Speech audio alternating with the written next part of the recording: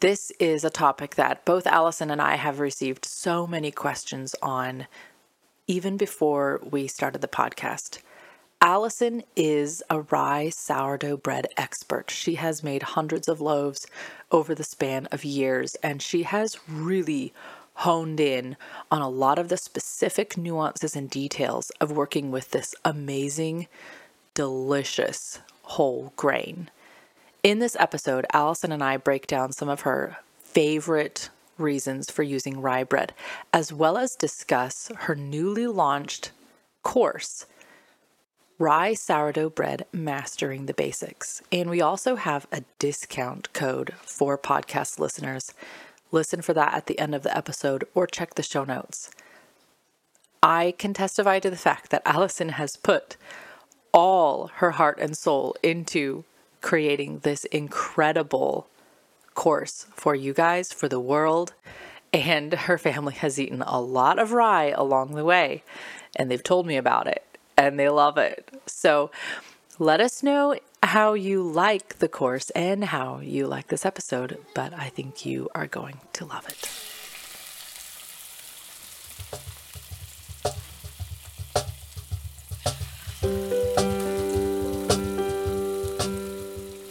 Welcome to the Ancestral Kitchen podcast with Alison, a European town dweller in central Italy, and Andrea, living on a newly created family farm in northwest Washington State, USA. Pull up a chair at the table and join us as we talk about eating, cooking, and living with ancient ancestral food wisdom in a modern world kitchen.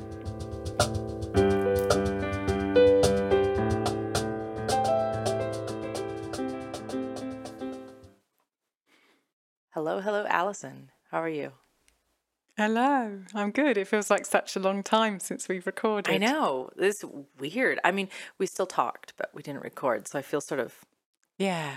We had a coyote incident last night with coyotes just literally screaming and going crazy in the woods, and the dogs were going nuts, and Gary ended up walking out there just to see what was going on. But then they started again this morning about 4 right after I got up. I don't know. It was weird. Anyway, so the kids were all kind of up and wondering what was going on. So, I'm not surprised. Yeah, but here we are. Nice, cozy morning to record. And I'm really excited about what we're recording today, Allison, because this is probably one of, if not the top question we get is about this subject. So it's about time that we're recording. Yeah, it's about time. But before we go into this delicious and decadent subject, first I want to say welcome to all the listeners and welcome to the patrons who are sponsoring the podcast and bringing it to all of you. We actually have 2 new ones at the time of this recording to say thank you to. So that's Alex and Reese. And Alex joined at the sponsorship level, and Reese is on the companionship level. So thank you guys for choosing to sponsor this podcast. We really appreciate it. Thank you. We are working on our first live chat for the patrons who are at the companionship level or above. And I think it might have just happened just as this podcast goes out, which is an exciting development. Yeah. I'm excited about that. That is something that you and I had in mind from the very beginning that we wanted to do. So that's pretty exciting. And go ahead and Reese can go in and check out that extra podcast that we have for you. So hopefully you find some good things in there. Yeah. Allison, did you eat before we got together? Yeah, I did. I had ground beef or minced beef, depending on what part of the world you come from, mixed in the cast iron pan, a dish which is going in our forthcoming e-cookbook, which I cooked in home rendered tallow with some onions and cabbage, and I used coriander and cumin and some garlic and a little bit of tomato paste, and I had that with a mishmash sourdough, which was kind of all the flours that were kind of left in the cupboard, some spelt, some whole grain spelt, some home milled barley, and some rye that was whole grain, and also some partially sieved rye, and some chocolate barley malt that was whole, so little grains of chocolate malted barley. So I just threw it all together. I've kind of taken to making my breads without weighing much. When I'm in the mood, I just put it all in a bowl and see how much water it takes, and it turned out lovely. So I had a big thick slice of that with half of it had lard on it and half of it had butter on it because I couldn't decide. Oh, yeah, I like that. Which one I wanted. I like that. So yeah, it was delicious. How about your breakfast? Have you eaten or not? It's weird because I got up 2 hours ago and I still haven't eaten. But I that's got the middle up of the night because, for you. You must be starving. it was because I'm so anxious about all this technology stuff that's going on right now. So I was trying to make sure I had all my cords, and I was just so focused on that. I didn't even think about eating until I asked you if you ate. I was like, oh, wait, I didn't eat. But I did make myself... Okay, so we're going to hear your stomach rumbling. Yes, that's not thunder in the background, you guys. That's just my stomach. But I did make myself a cup of coffee with a lot of our raw cream in it.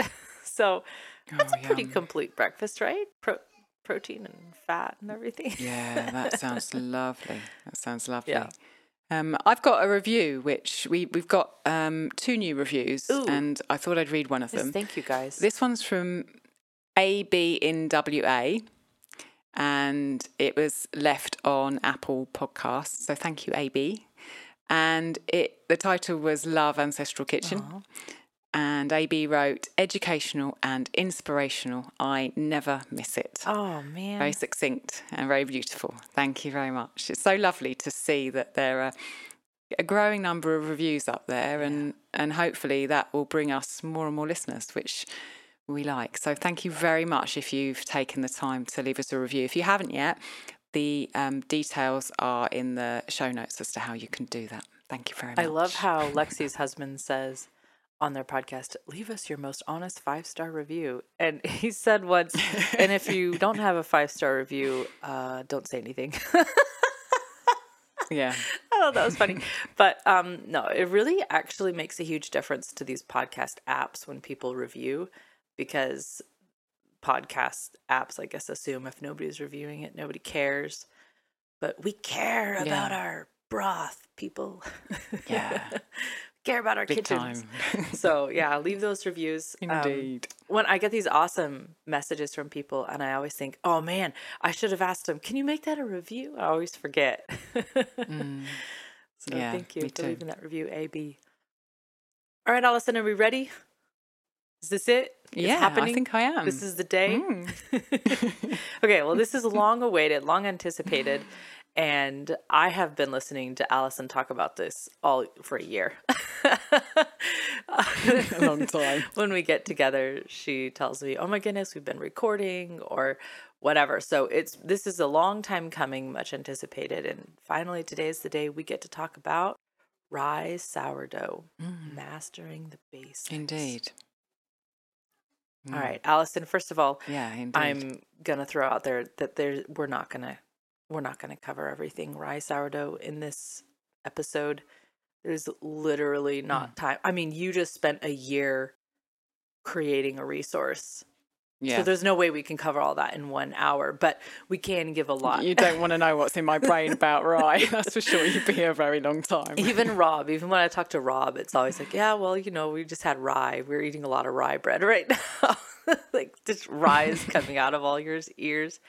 But, so there's more than we can ever possibly cover in a podcast episode, but you can give us a good starter here and then point us in the right direction. I'm hoping. Yeah. Please. Certainly. Help. Certainly. Send help. Yeah. So when I thought about what I wanted to say in this episode, I thought, well, where did this kind of start, Why am I so obsessed with rye? And I think when I answer that question honestly, it's because I love it. I mean, I haven't used wheat in my kitchen since I started making sourdough. I've not made wheat breads, but rye is just so special.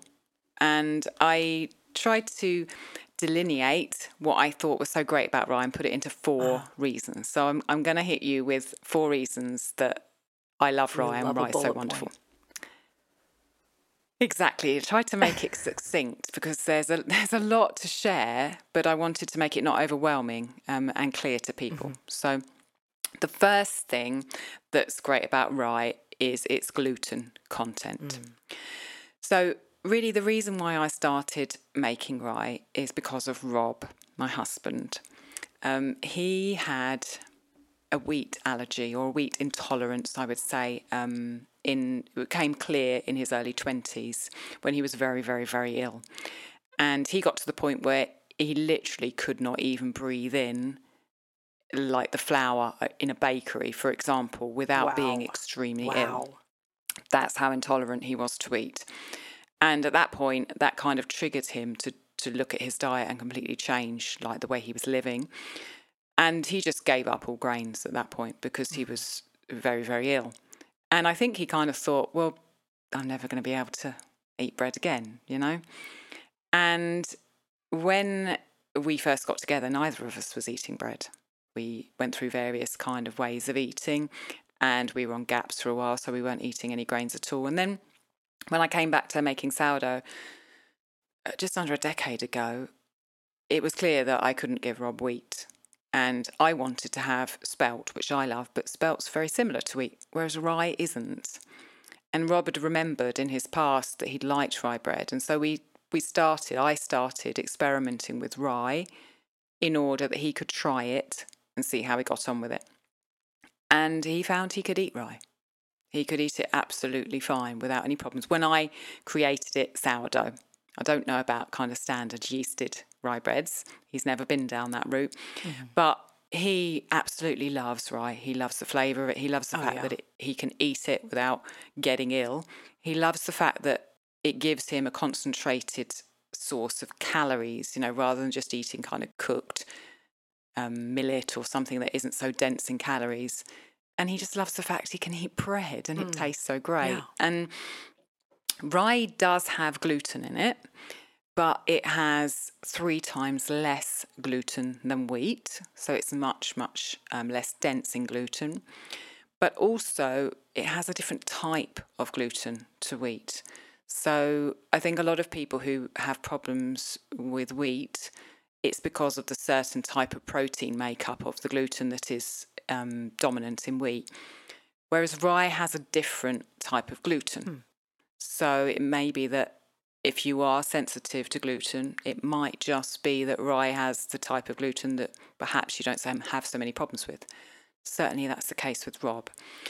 And so I feel like, you know, reason one about why rye is such a useful type of bread for us to have in the world that we live in today is because it just doesn't have that gluten issue that wheat does at all. And yet it makes a wonderful bread. And we need bread, don't we? Well, I think we do. I do. You know, bread is a fundamental, it's a staple, and it has been for, you know, tens of thousands of years, at least 10,000 years, if not more. And it's so portable, it's so practical, it's so calorie dense, it's so flexible, and it provides a simple meal in such a glorious way without you having to think, oh, I've got to cook this, I've got to cook that, I've got to cook that. It's just there. And also you can take it out. So, you know, when Rob goes into Florence and he needs to take some lunch with him because he's going to be there all day, well, I make him a sandwich with rye sourdough bread and he takes it and it gives him enough energy until he gets back home and he's got dinner in the evening. Yeah. And it's so foundational to the beginning of every civilization. And give us this day our daily bread. You know, it's in like the most famous prayer. And companion, like we have our companionship level, com meaning with and pan being bread. Like your companion is the person you're breaking bread with. It's part of our humanity, I guess. So I love this because so many... And I feel... Well, it's just so many of us think exactly what you and Rob are doing. I just can't have bread anymore. Yeah, exactly. There's a way out. Yeah, I feel really strongly about rye from this perspective because so many people think they have to have gluten-free bread if they don't get on well with wheat, if wheat doesn't sit very well in their stomach after they've eaten it. I But did. That's it's what I not thought. necessarily the case, you know. Give rye a try. It's particularly soured rye, you know, sourdough rye. It's a world away from standard wheat bread, and it might mean that you can make nice bread and you can have nice bread again without worrying about all the other ingredients and making something that's gluten-free and getting flours from here, there and everywhere and all the additives, you know, Weird the little kind of powders starches and and things that you have to put in. Yeah. So it's been revelationary for Rob, completely revelationary. It's changed his life. If you don't have celiacs, as you and I and Rob, I don't think either. I don't think any of us do, but do struggle with wheat and things like that. There is something about the really old edition of grains that is so much more digestible and tolerable. Kind of like when I found raw milk and couldn't handle regular milk, but raw milk and the fermented milks worked for me. Okay, so I have a question that I think is going to lead you into your next one. This is great, everything you're saying, but how does it taste? Is it good? Number 2 is taste. Yeah. So that's the other reason that I started making rye bread. Just because in the past, before I stopped grains and long before I started making sourdough, I used to buy rye bread from a shop. And I absolutely loved them. You know, the deep, heavy kind of Russian black breads, the seeds inside, the caraway, the different spices. There's just such an amazing litany of delicious rye loaves. A lot of them from the cultures that used rye and could grow it, because often rye grows in places that wheat just can't grow because it can grow under snow. It can grow, you know, at different latitudes completely. And those cultures often had to survive just as rye as their only grain. And so they've come up with just amazing. If you think about pumpernickel, if you think about the Danish breads like rugbrod, you think about the German breads, there's an amazing past of all these different flavours that bring out the flavour of the rye grain and also other things to incorporate it in them. And for me, I wanted to include that in the rye sourdough course that I've just been creating, as you said, over the last 6 months. And my favourite kind of unusual rye bread is called Borodinsky, which is a Russian bread. Just sounds good. There are a ton of stories as to where the name comes from. There was a Battle of Borodinsky in the Napoleonic Wars in, I think, 1912. Wow. And the story that I like most about this bread is that there were 2 trucks. One was carrying rye and one was carrying caraway seeds, and they both got hit in this battle. And so the locals had these 2 things and they had to combine them, and then they came up with this Borodinsky bread, named it Borodinsky after the battle that was happening. Borodinsky is not only do you get the rich, deep flavour of rye, which is just there as part of the grain, but it includes a scald, which is heating a portion of the flour with hot water and then putting it into the dough. And that makes an incredible sweetness. And it's combined with a little bit of malt and a little bit of toasted caraway. And the flavours are just... I have never tasted a rye bread like it or a bread like it. It is incredible, and it is an amazing bread. And I wanted to include that in the course to show that, you know, not only can you make normal sandwich bread that you can slice and, you know, put cheese in and lettuce and take to lunch at work, but you can also make breads that will blow your socks off with the depth and richness and texture and flavours. And it just, other flours can't give that. I think it's more difficult to combine spices and other adjuncts with more wheat-based flours, whereas rye has kind of synergies with a lot of the spices like, you know, aniseed and coriander and cumin and caraway. And there were recipes with sauerkraut, with orange, with all these other flavors. And it just tastes amazing, and it doesn't taste anything like wheat bread. It is, you know, to have an interesting palate to your flavors in a week or a day, to put rye bread in there gives you a completely different experience, and it brings me and Rob and Gabriel a lot of joy, for sure. This is like a rye commercial. I'm just like, I just want it now. I already knew I loved rye bread, but also I looked up the Battle of Borodino, and guess what that battle took place in 1812 on the old calendar. Oh, it was 1812. August 26th. I was a century out. That's 3 days from... Oh, you're joking? Yeah, I'm not joking. Really? It's 3 days from the date of recording. Well, we're recording on the 23rd. Yeah. That's really freaky. That is insane. Wow. No, that... you're absolutely right, Allison. The depth of flavor you can get out of rye and other ancient grains just stuns me, because I never knew, you know, flour's supposed to have a taste. So do you age your breads? Yeah, that's a good question, because rye is kind of known for being able to age well. I think, in fact, it was the kind of desired bread for sea voyages, because you could keep it and you could take it with you, and it keeps much, much longer. Yeah. Also, the flavours develop. So generally what people say is, if you make a rye bread, you should not cut it for 24 hours. Ideally, you should not cut it for 48 hours.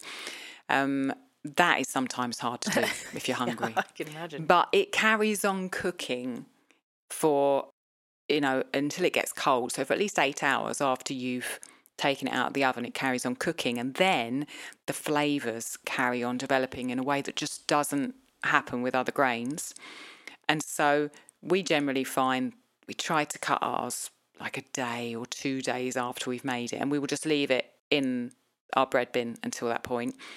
And then over a week's period, the flavour will get stronger and more intense. It will change every day, and by about day 5, day 6, it's really rich. And generally our loaves will last about a week in, you know, the humidity and temperature that we've got here.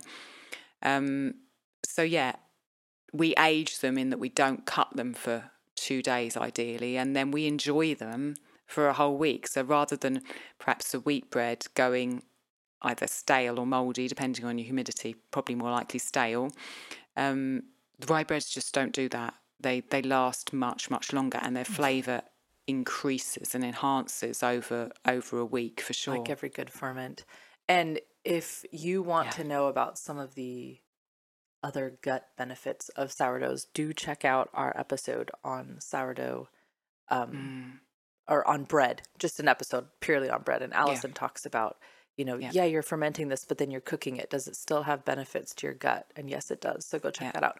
Okay, so you talked about caraway and rye. Other flavors, other flours, anything else you mix with it?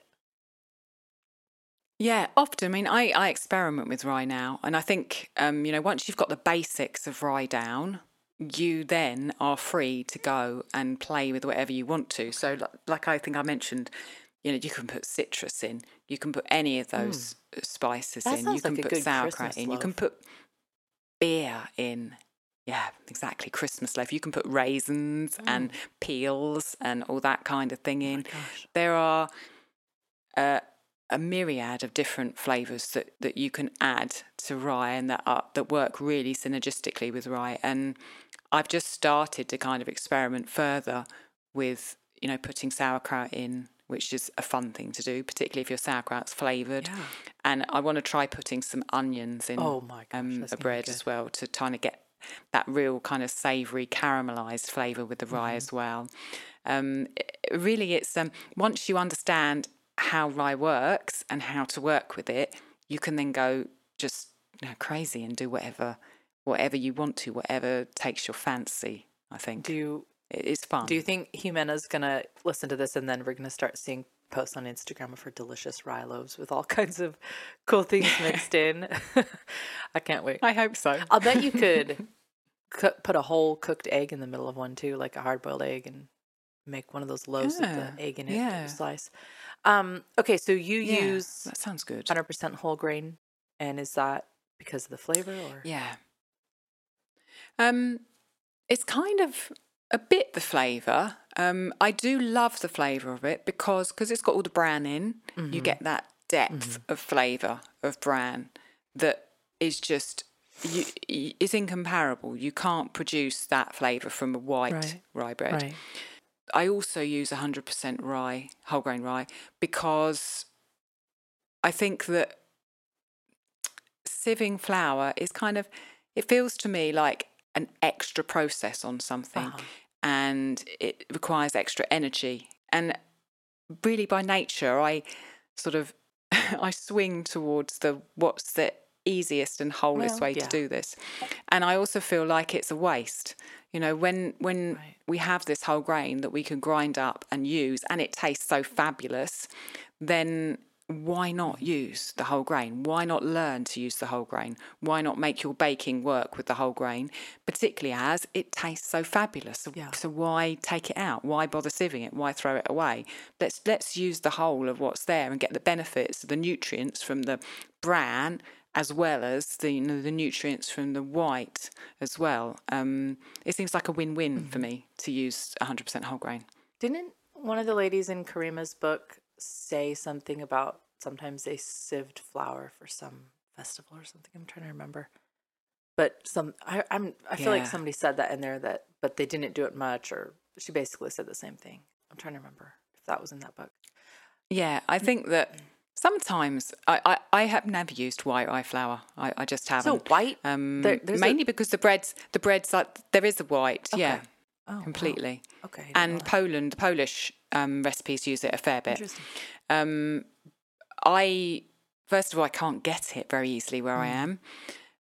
But secondly, it feels like a kind of a shadow of the whole grain, because the whole grain rye has so much flavour in it.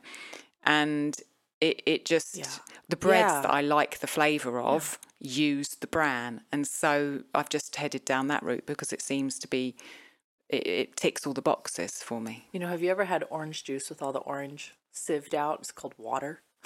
Boring. It's just an orange coloured water. Are we going to do an episode with Ellie about grinding flour coming up? Is that okay? Yes, we are. Okay, good. We are. Okay. That's going to come up in a few months' that time. That would be really helpful. Yeah. Okay, so where do you get your flour? You said you can't get white, but where do you get your whole grain? Yeah, so for me, I get my whole grain rye from mills in Italy. It's grown in Italy, it's milled in Italy, and I buy directly from the mill. Amazing. And I kind of, if you can't grind your own grain, I recommend buying your flour from a mill directly, rather than, going and kind of hunting for it on some third-party place. In the UK, whole grain rye is sometimes called wholemeal. So I think in the States it's called whole grain all the time. In the UK and Europe, sometimes called wholemeal. I have noticed though in the US that there are different kind of names for it. So sometimes it's just called whole rye flour. Sometimes it's called whole grain rye flour. Sometimes it's called dark rye flour. And sometimes I think King Arthur possibly call it pumpernickel flour, because it's a flour that people use for pumpernickel bread. Which can be a bit confusing. So the thing I would say is, if you're unsure, pumpernickel. I mean, it's a common term. You hear it, you see it, pumpernickel bread, whatever. But I never. Okay. Yeah. Huh. What do I know? That's right. It's traditionally pumpernickel is cooked for like 24 hours in a bread in an oven for at like 50 C, I think 50 centigrade. The traditional pumpernickel recipe is cooked literally for a whole day, which I will get to soon. Maybe not in but the summer, I would say, if you're confused, no, not in the summer, when I need the heat, I should do it. And I do look at the descriptions. What I did notice when I went searching for rye flours in different geographies was that if you look in the description of the flour, look for the terms unsifted or whole grain and go by that. So, for example, the pumpernickel flour I saw, it just says it's unsifted, it's the whole grain, and that's what you're looking for. No sifting and the whole grain. Okay. Ideally, the flour would be organic, because it's the best flour you can get. It will have the whole nutrients in, and it will have respected the soil and the environment.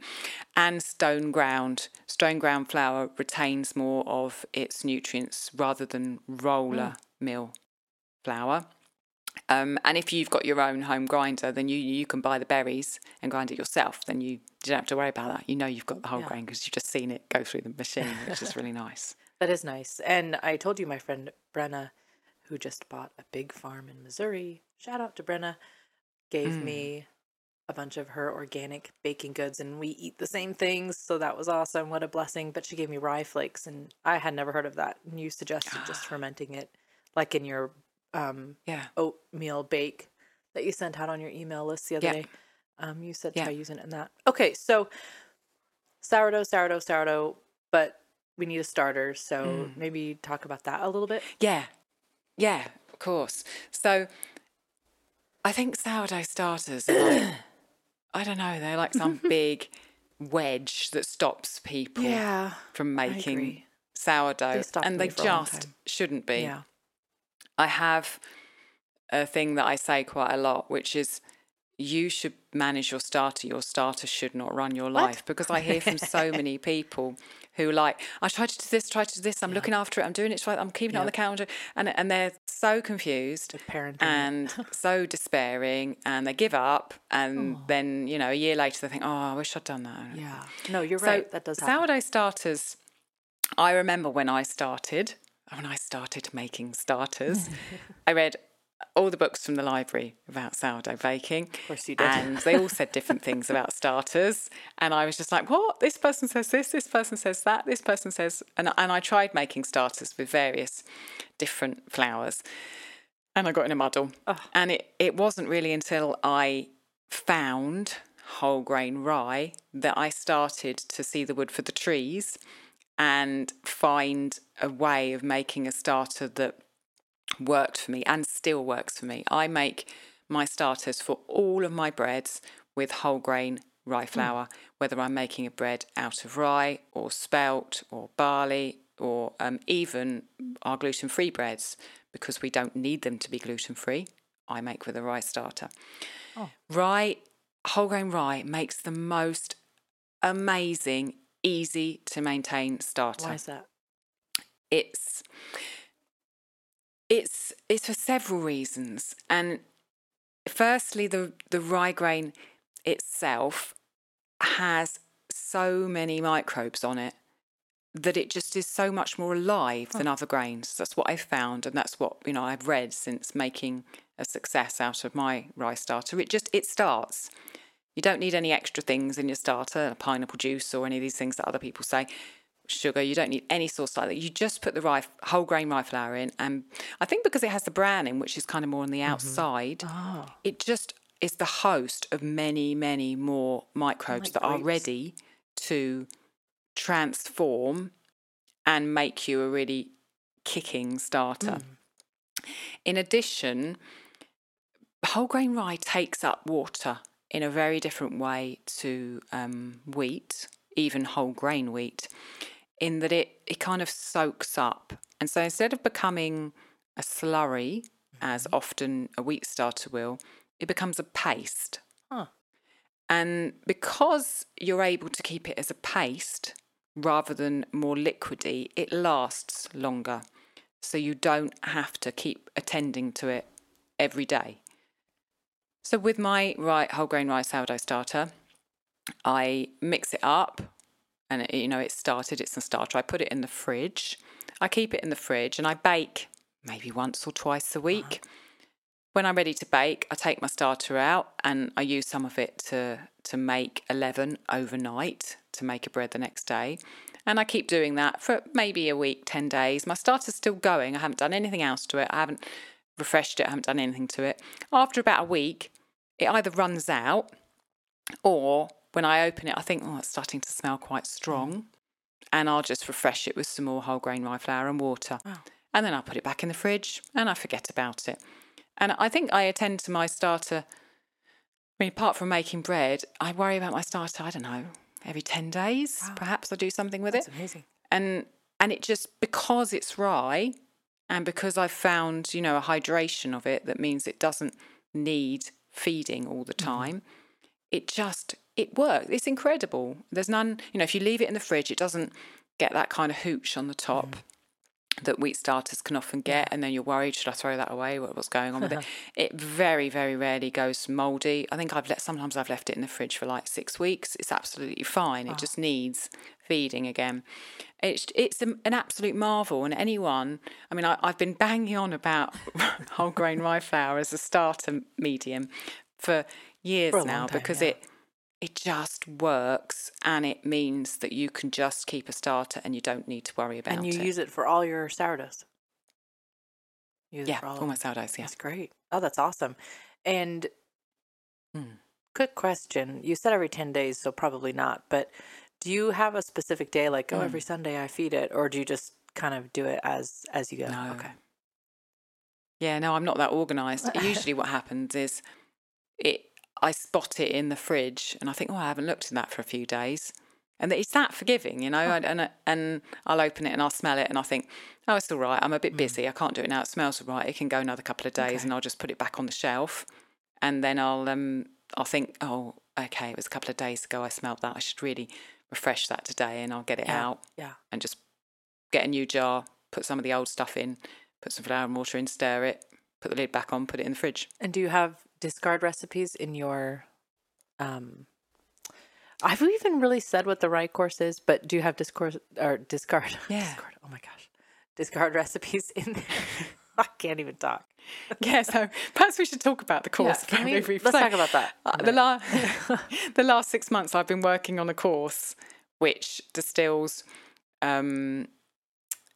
lot of the information that I've learnt about rye, and it is up and available to purchase at the Fermentation School. We'll give you all the details of it, because we've got a special discount for podcast listeners as well.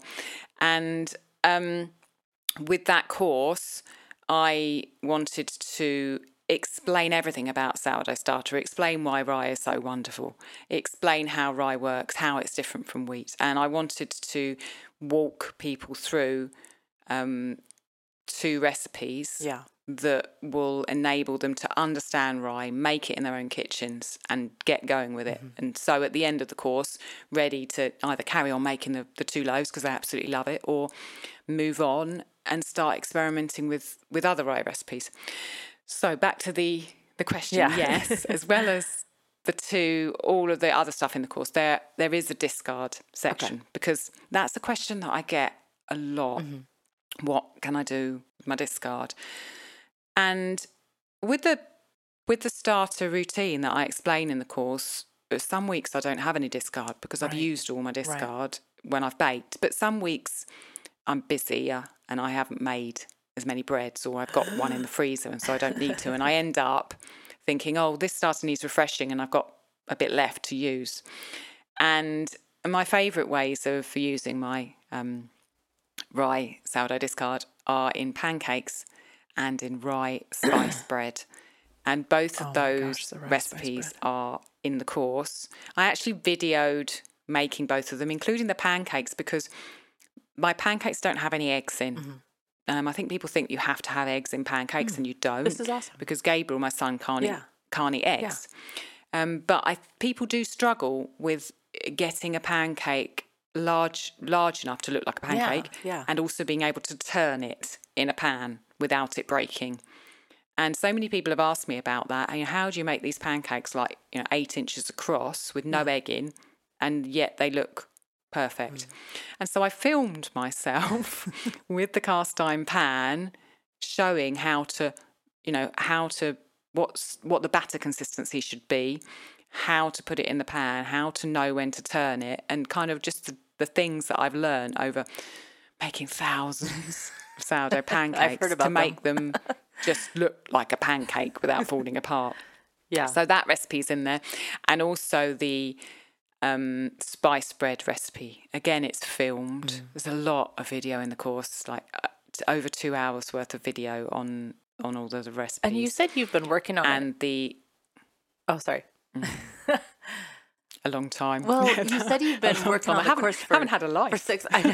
For 6 months, but in reality, you've been working on the course for years. You just did a lot of the bulk of the recording and writing for it and the art in the last 6 months. And so I think that's one of the best advantages about this. When I was talking to Melissa Norris, and she said there's so many people who want to write about something or give advice about something, and they've been doing it for 3 months. But there's a real value in a veteran who's been doing something year over year over year and can tell you, hey, times and seasons, different, this is what happens. There's not a lot of that out there. The value is in all the failures. Yes. Yeah, exactly. Because I've made all of the mistakes. I've messed up the pancakes hundreds of times, not hundreds of times, but a lot, and I'll learn. And I've worked out how when the bread is ready to put in the oven, and how when it's too late, and how when it's too early. Yep. And I've worked out how to mix the bread without getting it all over the place, and what tools to use, and just all those mistakes and things that when you've done things every single week, and you know exactly for a decade, how it works and exactly how it doesn't. You just know how to do that. Yeah, and there's not a lot of that. And in courses and Instagram really things online, there's just all these people who are like, oh yeah, I've been homeschooling for 6 months. Here's my advice, and it's like, well, I don't know. Give me a mom who's graduated 7 kids. I think it's really daunting to start something new. Yeah. And I remember feeling daunted at the beginning of making sourdough, and I remember the books from the library being useful to a point. They all had pictures in, and that was good. Sure. But the video makes such a difference. I agree. And that's why I chose that medium. I could have just written it up and done it as a book. Yeah. But the video, it's like I want the people there with me in my kitchen. And that's the best way I can do it. You can see in my bowl, I tell you why I'm using this particular thing, and I'll tell you all of this other stuff that has just come from 10 years of making it. And it's like being in my kitchen with me. That's you what can I want. look in the bowl and you can I want see to be in the kitchen with you. So, and I know you've probably got to try out your discard recipes a bit, because Rob has said things like, well, I think we have 7 loaves in the freezer, like you just keep stacking up as you try all these things. Okay. So, you just alluded to, something that I know is your fourth and final point, but is not talked about much anywhere, and that was the mixing and the getting it everywhere. Yeah. This is, as you said, this is my fourth kind of benefit, or I see as one of the biggest benefits of rye, in that you do not need to knead rye, and you do not have to do any of these particular shaping things. You see people who kind of take the wheat loaf, and they tuck this bit under and tuck that bit under and tuck it again, and then they put it down on the side and they let it sit for 20 minutes, and somehow magically it stays the same shape. You're like, how does that happen? Mine goes flat, That's because it's 1,000% gluten. You don't have to do that. I know. You don't have to do that with rye. And that, at the beginning, when I started making sourdough, that was a daunting thing for me. How am I going to shape these loaves and make them look like this and that and the other? And when I realised that you don't have to do that with rye, I was like, oh, I can just make this bread, and it feeds my husband, and he loves the flavour of it, and I love the flavour of it, and I don't have to worry about tightening the skin of it to make it this or that, and I don't have to sit there and knead it. That felt like I was being let off the hook. I was like, yeah, I'm in this. I'm making this bread. Yeah, exactly. Let off the dough hook, because rye works differently to wheat. Okay. And it means that when you're making the bread, you just don't need to. You don't work it in the same way as wheat. So when you're making wheat bread, you add the water to the wheat and you get the gluten, the two proteins, gliadin and glutenin, that make gluten together. And with that, the gluten enzymes change the gluten and make this kind of a mesh in your bread. And when you work the bread, making wheat, that develops the gluten. So with wheat, you have to knead, or you fold, you stretch and fold, you do all these things, which makes the gluten stronger. And then that gluten forms like, literally a net, a mesh, and the air bubbles are trapped inside that. And that's what gives your wheat bread rise. And when you shape the bread, you create this kind of a skin, which then will burst through and give you the kind of the ears or the cracks that you see on wheat breads. With rye, it's just completely different. When you add water to rye flour, the pentasands, which are the complex carbs in rye, make a gel with that water. And then it's that gel that traps the fermenting and cooking gases. And you don't need to knead the bread to do anything to make that gel. The gel just happens when you mix water and rye together. And it doesn't rise as much as a wheat bread rises.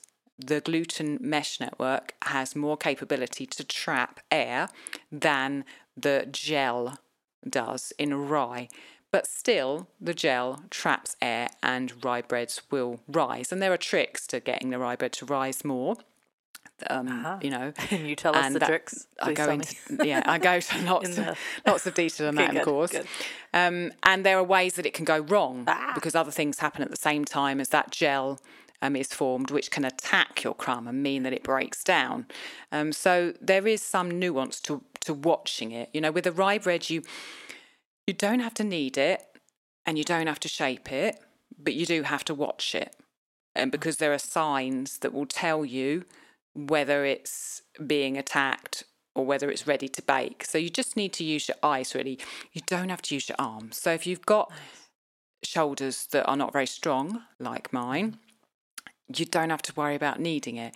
If you're worried about creating this skin and shaping it, you don't have to worry about it. One of my breads in the course, literally you spoon the dough out of the bowl into the tin and you push it down. Wow. So that's it. You don't need to shape anything. The other one, the Borodinski bread, you put water on your surface, you dump the dough out of the bowl and you wet your hands and you just, as if you were working with clay, you shape the bread into a kind of a bread-like shape to fit in your tin, just using your hands as if it was clay. Wow. There's no tucking things under, and you lift it up and you put it in the pan. Brilliant. And it's an amazing thing because you don't have to worry about kneading it if you can't manage it physically. You can even mix in a mixer. I mean, lots of people make rye breads in mixers, so you don't have to be involved in it with your hands at all. I love using my hands, though. I need hand strength for it, not shoulder strength. Yeah. And you don't need to shape. So the working is my number 4. I think that there's much less kind of pressure on you, particularly if you're a new sourdough baker, to feel like you've got to master all these skills. Because with rye, you don't have to. There's 2 there that you don't have to master at all. Yeah. And I'm always got my eye out for recipes that you can make with a baby on the hip. And that sounds like one of them. Yeah.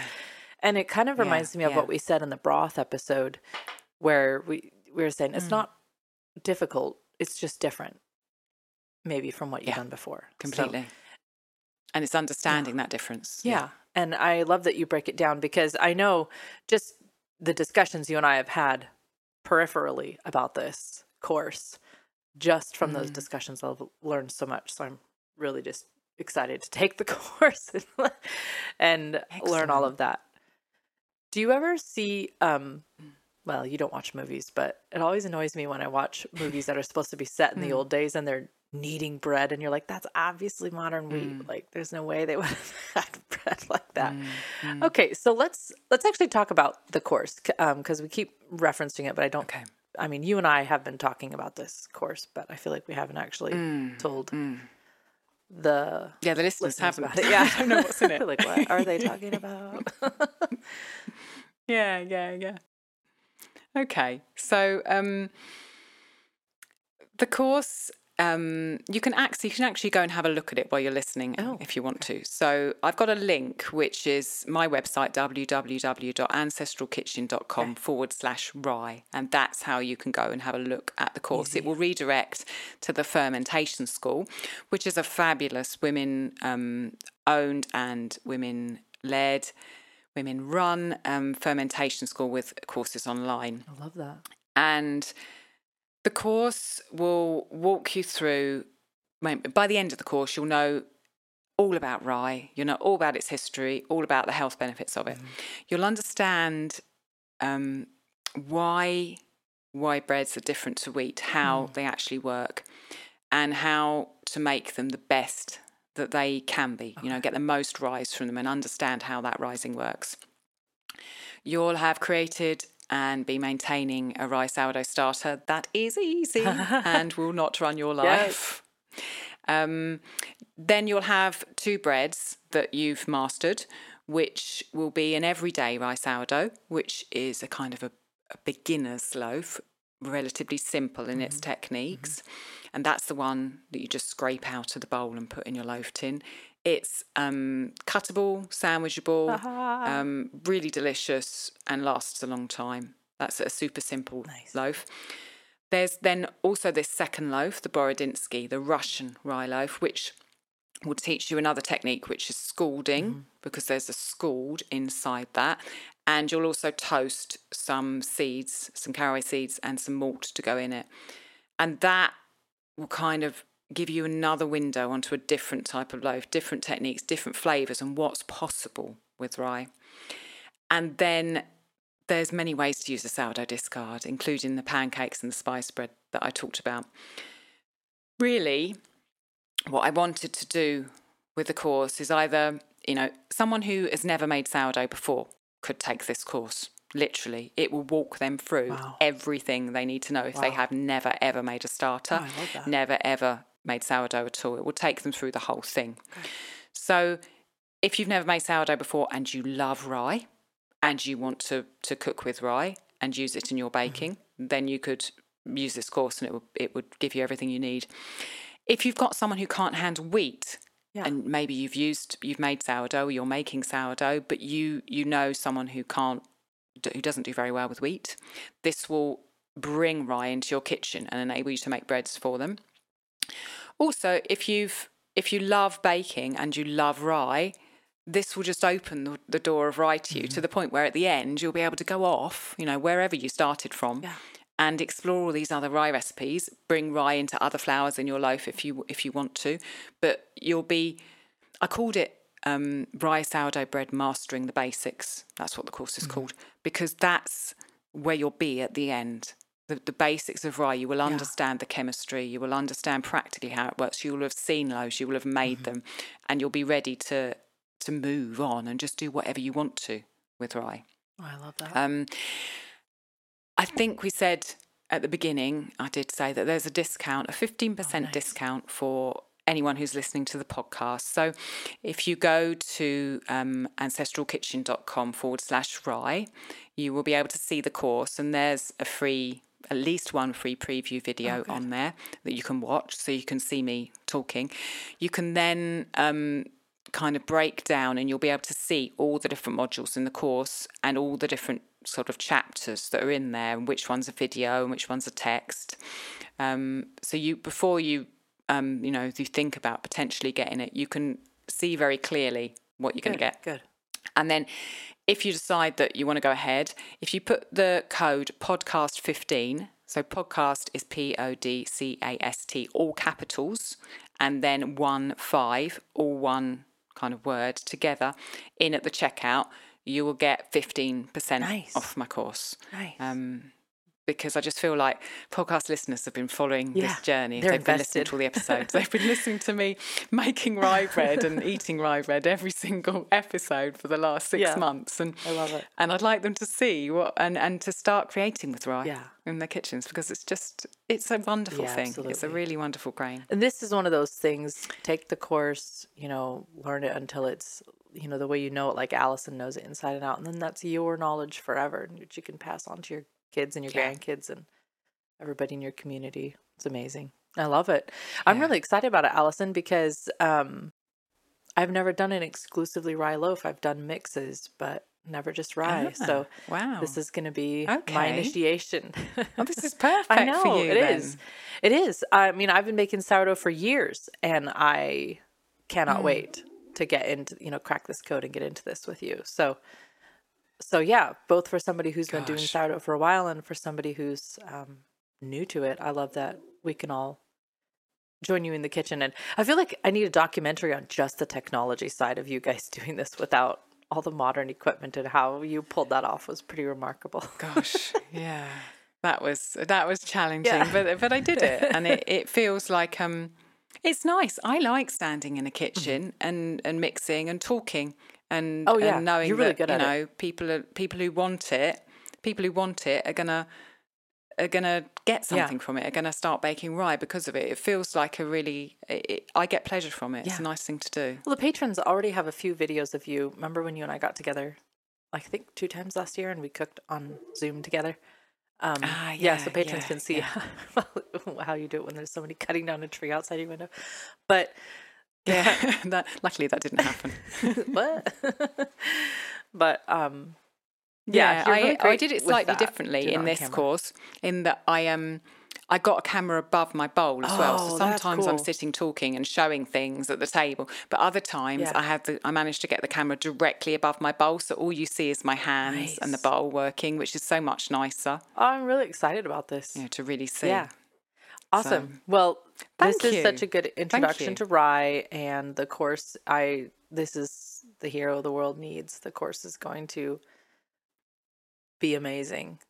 Thank you. I really want that. And I hope that, for anyone who's interested in rye, I hope I've tried to explain in the last, I don't know, it's been nearly an hour, I think, why rye is so good and the particular kind of benefits of it to fill in gaps in knowledge, because it's really an unsung hero, rye. It should have more press. It should be more out there, because it's a wonderful grain, and I know that some people listening contact me and they're baking with rye already, and they know how good it is, and I wish more people knew. So, and it's definitely one of those things where I get a lot of these really complex questions from people, and I'm just like, I don't know, like I've been doing this for this and this way, and I'm just like, I have no idea. But all those dud loaves that you guys went through to figure out those little details on the proofing and everything is going to be excellent. So ancestralkitchen.com/rye